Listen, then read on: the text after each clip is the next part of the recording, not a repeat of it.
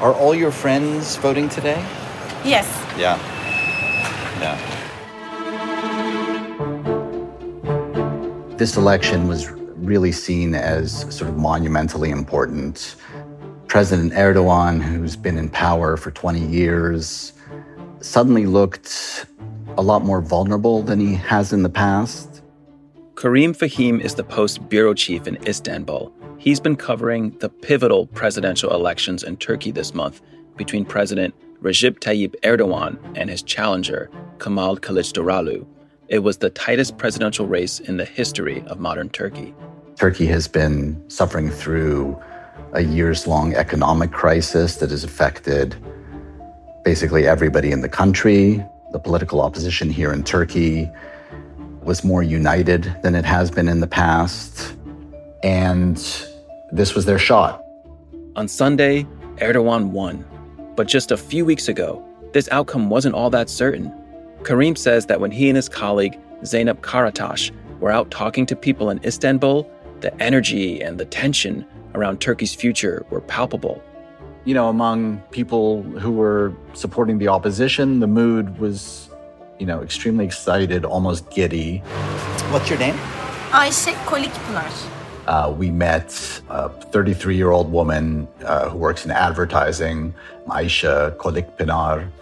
Yani çok uzun zamandır hiç bu kadar heyecanlı ve mutlu hissetmemiştim. I haven't felt this excited or happy in such a long time. And, for her, the danger was that if it didn't go the opposition's way, then Turkey would cease to be a republic and it would be, more of a one-man regime. At the same time, Karim saw how Erdogan was really rallying his base. So before the second round of the election, we went to central Turkey, to the town of Sivas. We spoke to Pakize Duman, 39, while she was walking in a park. Bütün hastanelerimiz yenilendi, okullarımız yenilendi. Her reasons for supporting the president, they included, projects he had initiated in the city, and his defense of her identity as a conservative Muslim was also very important to her. Is that the most important issue for you? Sizin için en önemli Bir numara o. Yes, it's The fact that Erdogan survived this challenge says a lot about him, his political gifts, his political dexterity, and whether, this machine that President Erdogan has built is beatable. From the newsroom of The Washington Post, this is Post Reports. I'm Anahad O'Connor. It's Wednesday, May 31st. Today, we explain what happened in Turkey this week and what Erdogan's renewed grip on power means for people inside the country and beyond. Turkey is incredibly important, politically, culturally, commercially. It's a country of 85 million people. It's a NATO member. It's situated between Asia and Europe. President Erdogan has tried to amplify the country's influence by making it a global player, a country that is intimately involved in some of the worst conflicts in the world, either as a mediator or as a combatant in some cases, including in conflicts in Syria, Libya, and most recently in Ukraine. So this is a really important country geopolitically. It's also a country with some 60 million voters. What happened as the results came in? There was this general sense that President Erdogan had a lot of momentum going into the runoff. And in general, he has a very sort of well-oiled political machine. He controls all the levers of state and really sort of deployed them in his re-election effort. That meant that he received sort of blanket coverage on the media. Part of his message was about having a sort of very strong state defined in part by national defense and its building of military hardware.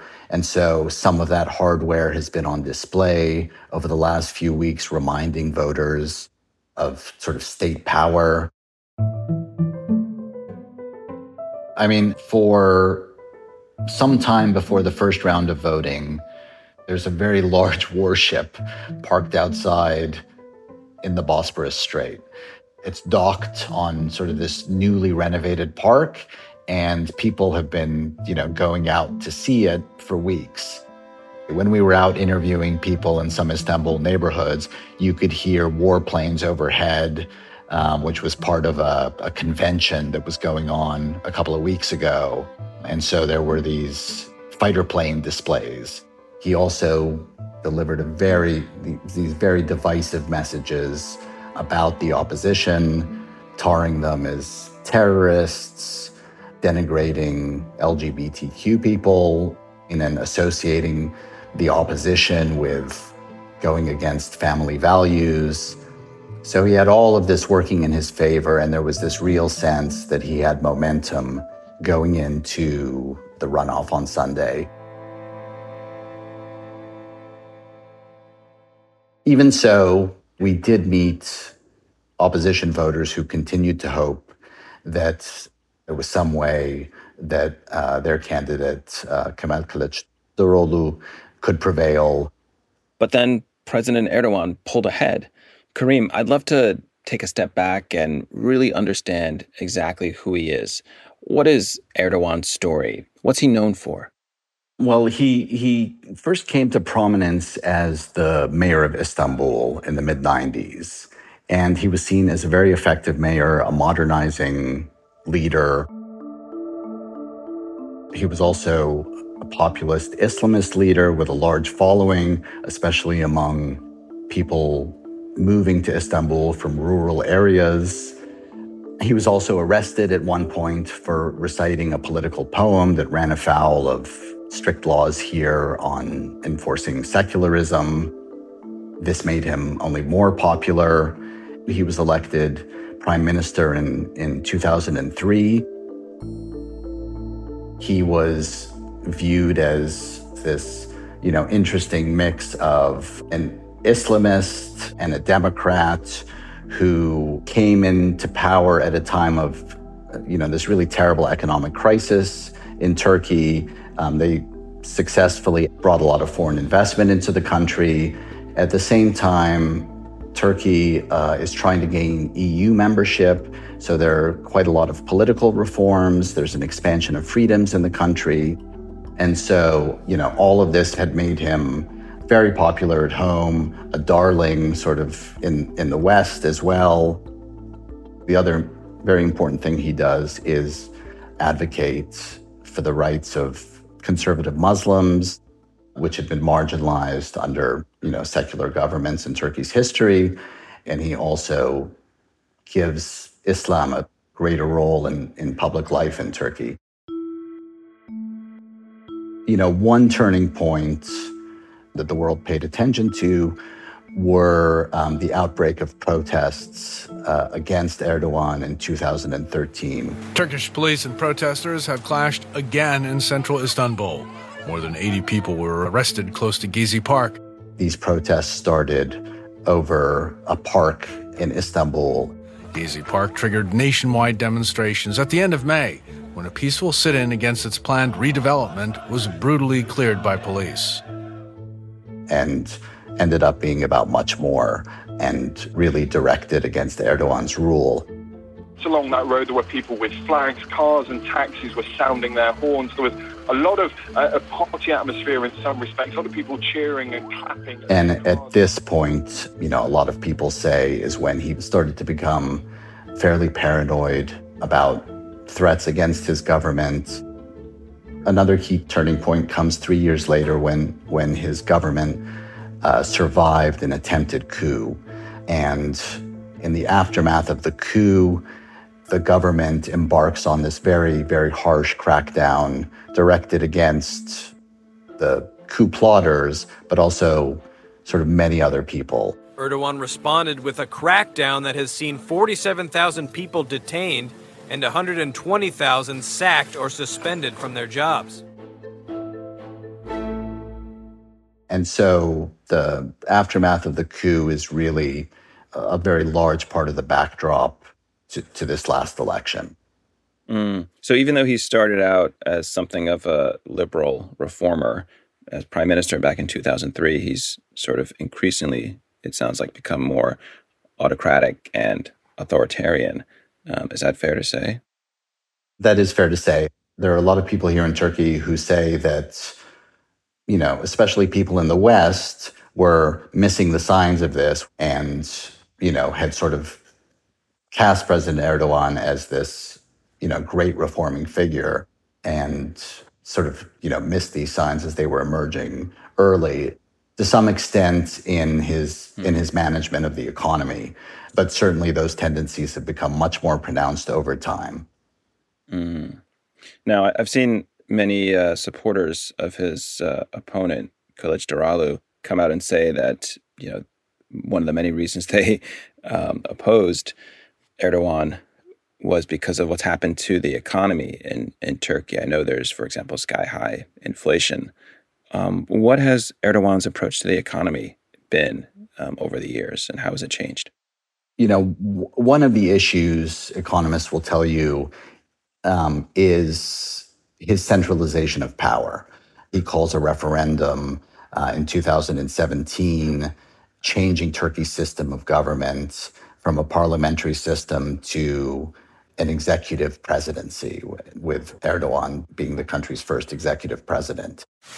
Turkey's President Erdogan declaring victory Sunday in a referendum to grant him sweeping new powers in the biggest overhaul of modern Turkish politics. But opposition parties fear the changes will fuel authoritarianism. Lawmakers came to blows. What that also meant is that the sort of circle of competent people around Erdogan shrinks dramatically. And so he stops getting, the sort of sound economic advice. And, we saw finance ministers being fired. Inflation has skyrocketed. The value of the local currency, the lira, has plummeted against the dollar. It seemed like prices at the supermarket were fluctuating every day, and the government struggled to get a hold on this. So, Karim, with all this going on, the opposition, Kemal Kılıçdaroğlu, he's now gaining strength. What's his story? He is 74 years old. He worked in the finance ministry. He worked in the equivalent of Turkey's social security agency. He's been the leader of Turkey's largest opposition party for a very long time. I think people knew Kılıçdaroğlu mainly as, the butt of sort of insults made by Erdogan in his speeches. He's always referring to Mr. Kemal, derisively. And in 2017, he participated, or his party actually, I guess, organized what was called a justice march sort of across the country to protest the arrest of one of the party's lawmakers. It just showed him, I think, in a different role, starting to talk in a more public way about the erosion of sort of rights and freedoms under that government in a way that sort of attracted a lot of public attention. So Kılıçdaroğlu, as sort of the main vehicle for his campaign, posts these videos on his Twitter account addressing Turkey's deficit of freedoms, the opposition's unity, his religious background as a member of a religious minority, and then also the economy, one in particular in which he's sitting at a kitchen table holding an onion and discussing the price of onions is, one of the first viral videos of this campaign. In this video, Kılıçdaroğlu holds up this onion and says that if Erdogan stays in power, the onion will cost 100 liras, which is almost $5. But the takeaway by the opposition after the first round of voting was that he was being seen as weak, and that, there was a significant component of the electorate that was being stirred by the sort of nationalist rhetoric that Erdogan was using, and that Kılıçdaroğlu was not appealing to these people with his messages. So all of this hurt Kılıçdaroğlu, and after the first round of voting, his tone changes sort of quite dramatically. One of the main messages he tried to deliver was an anti-immigrant message that focused on this sort of groundswell of public anger over the last few years directed at millions of refugees who live in Turkey, including nearly 4 million Syrian refugees who President Erdogan welcomed during Syria's civil war. These posters sprang up around the city, directed at, saying that Syrians will go home. Now, Kareem, I want to talk about one other really pivotal incident that seemed to play a role in this election, and that was the series of earthquakes in February that devastated cities across the country, killing tens of thousands of people in Turkey and neighboring Syria. It seems like President Erdogan came under significant criticism for his response to these earthquakes. Can you talk a little bit about that and how that might have played a role in this election? Since this was unfolding so close to the election, I think many of us assumed that it would be, a major factor. And instead, people were quite surprised to learn that during the election, much of that area ended up voting for Erdogan in the presidential race. So that was a little bit of a surprise. Part of that may have had to do with turnout in the earthquake zone, but it was also, I think, a testament to the sort of loyal base of support that he's built, and also promises that he made in traveling in the earthquake zone. Erdogan has declared a state of emergency in 10 provinces and sent in troops to help. Devletin kurumları hepsi. All state institutions are working on this at the moment. On the first day, we experienced some issues. Part of what he was doing was, absorbing anger from these places, because some of this devastating toll was being blamed on shoddy construction practices, much of it that had also occurred during a building boom under his government in some of these places. Anger is growing over what local people say has been a slow government response. He appeared to take some responsibility for this and sort of asked for forgiveness, and he's promised to rebuild towns within a year. And so I think there are a lot of voters who were hanging on to that. Now, this was a really close election. How did Kılıçdaroğlu react to the results? Were there any questions about this being a free and fair election? So after the results showed that he had lost the election, Kılıçdaroğlu gave a short speech. He didn't dispute the vote tally or say that there were improprieties in the balloting. He did call it the most unfair election process in recent years, which I think people took to be a reference to this uneven playing field that he and the opposition had faced before and during the election. He said the will of the people to change the authoritarian government had emerged.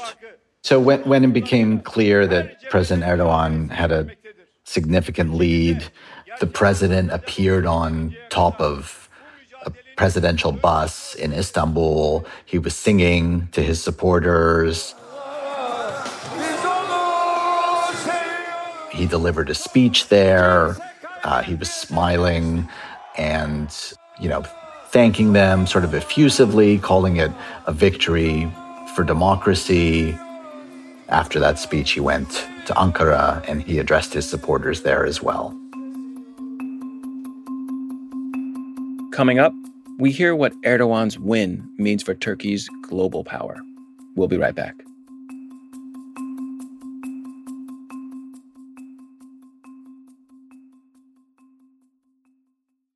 This podcast is sponsored by Monarch Money.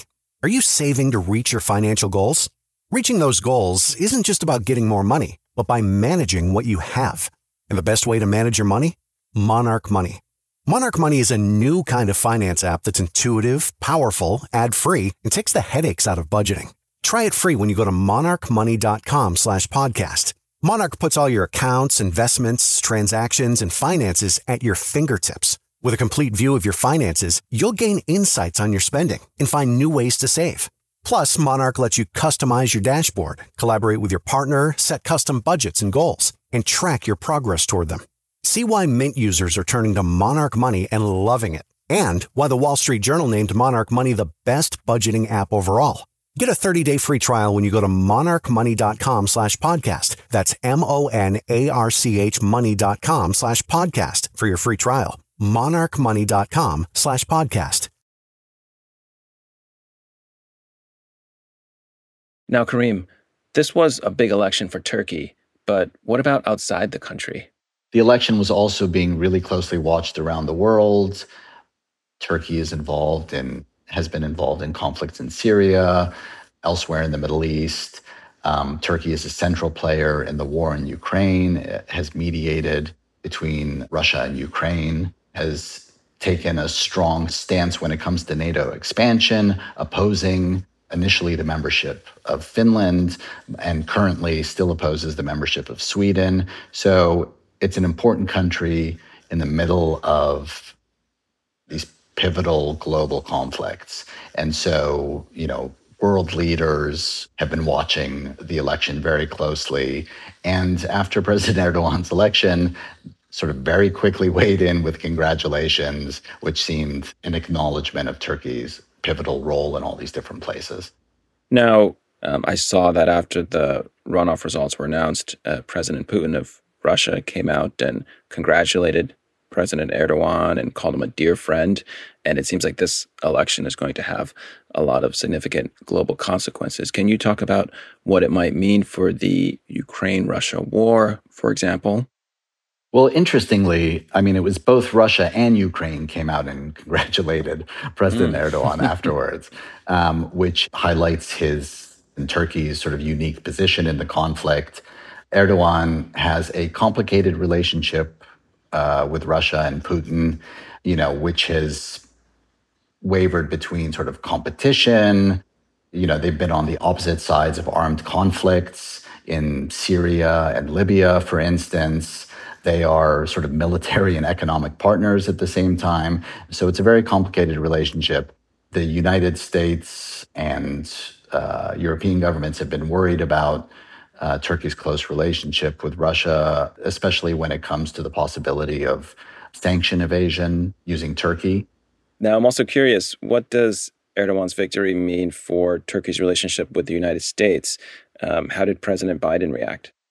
President Biden also tweeted his congratulations, and he and President Erdogan spoke on Monday, a conversation that was noted sort of very prominently in the Turkish press.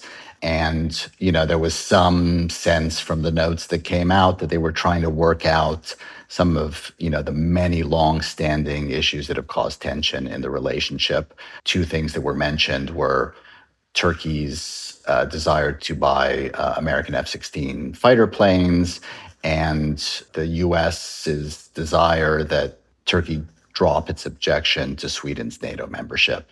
So at least from the call notes, it looked like they were, trying to work out some of these issues.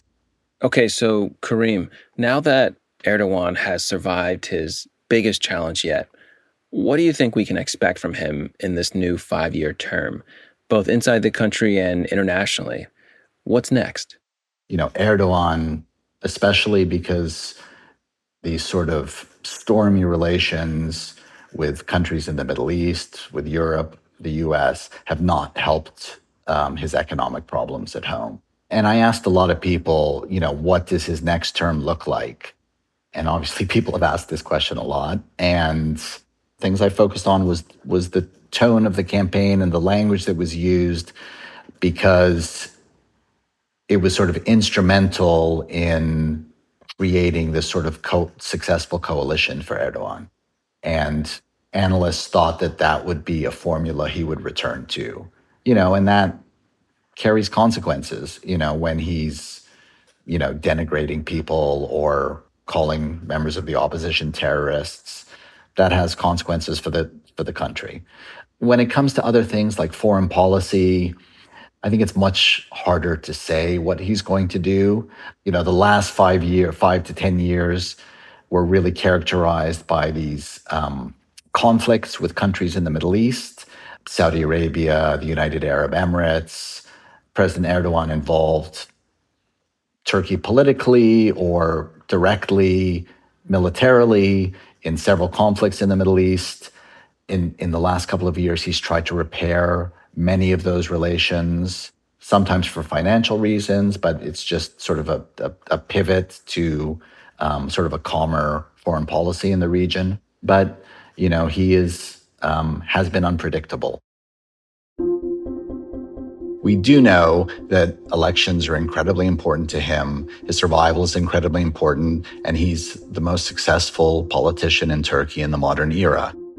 And so it all sort of comes down to how he wins the next election. And we have local elections coming next year. Karim, thanks so much for joining us today. Thanks for having me, Anahat. Good to talk to you.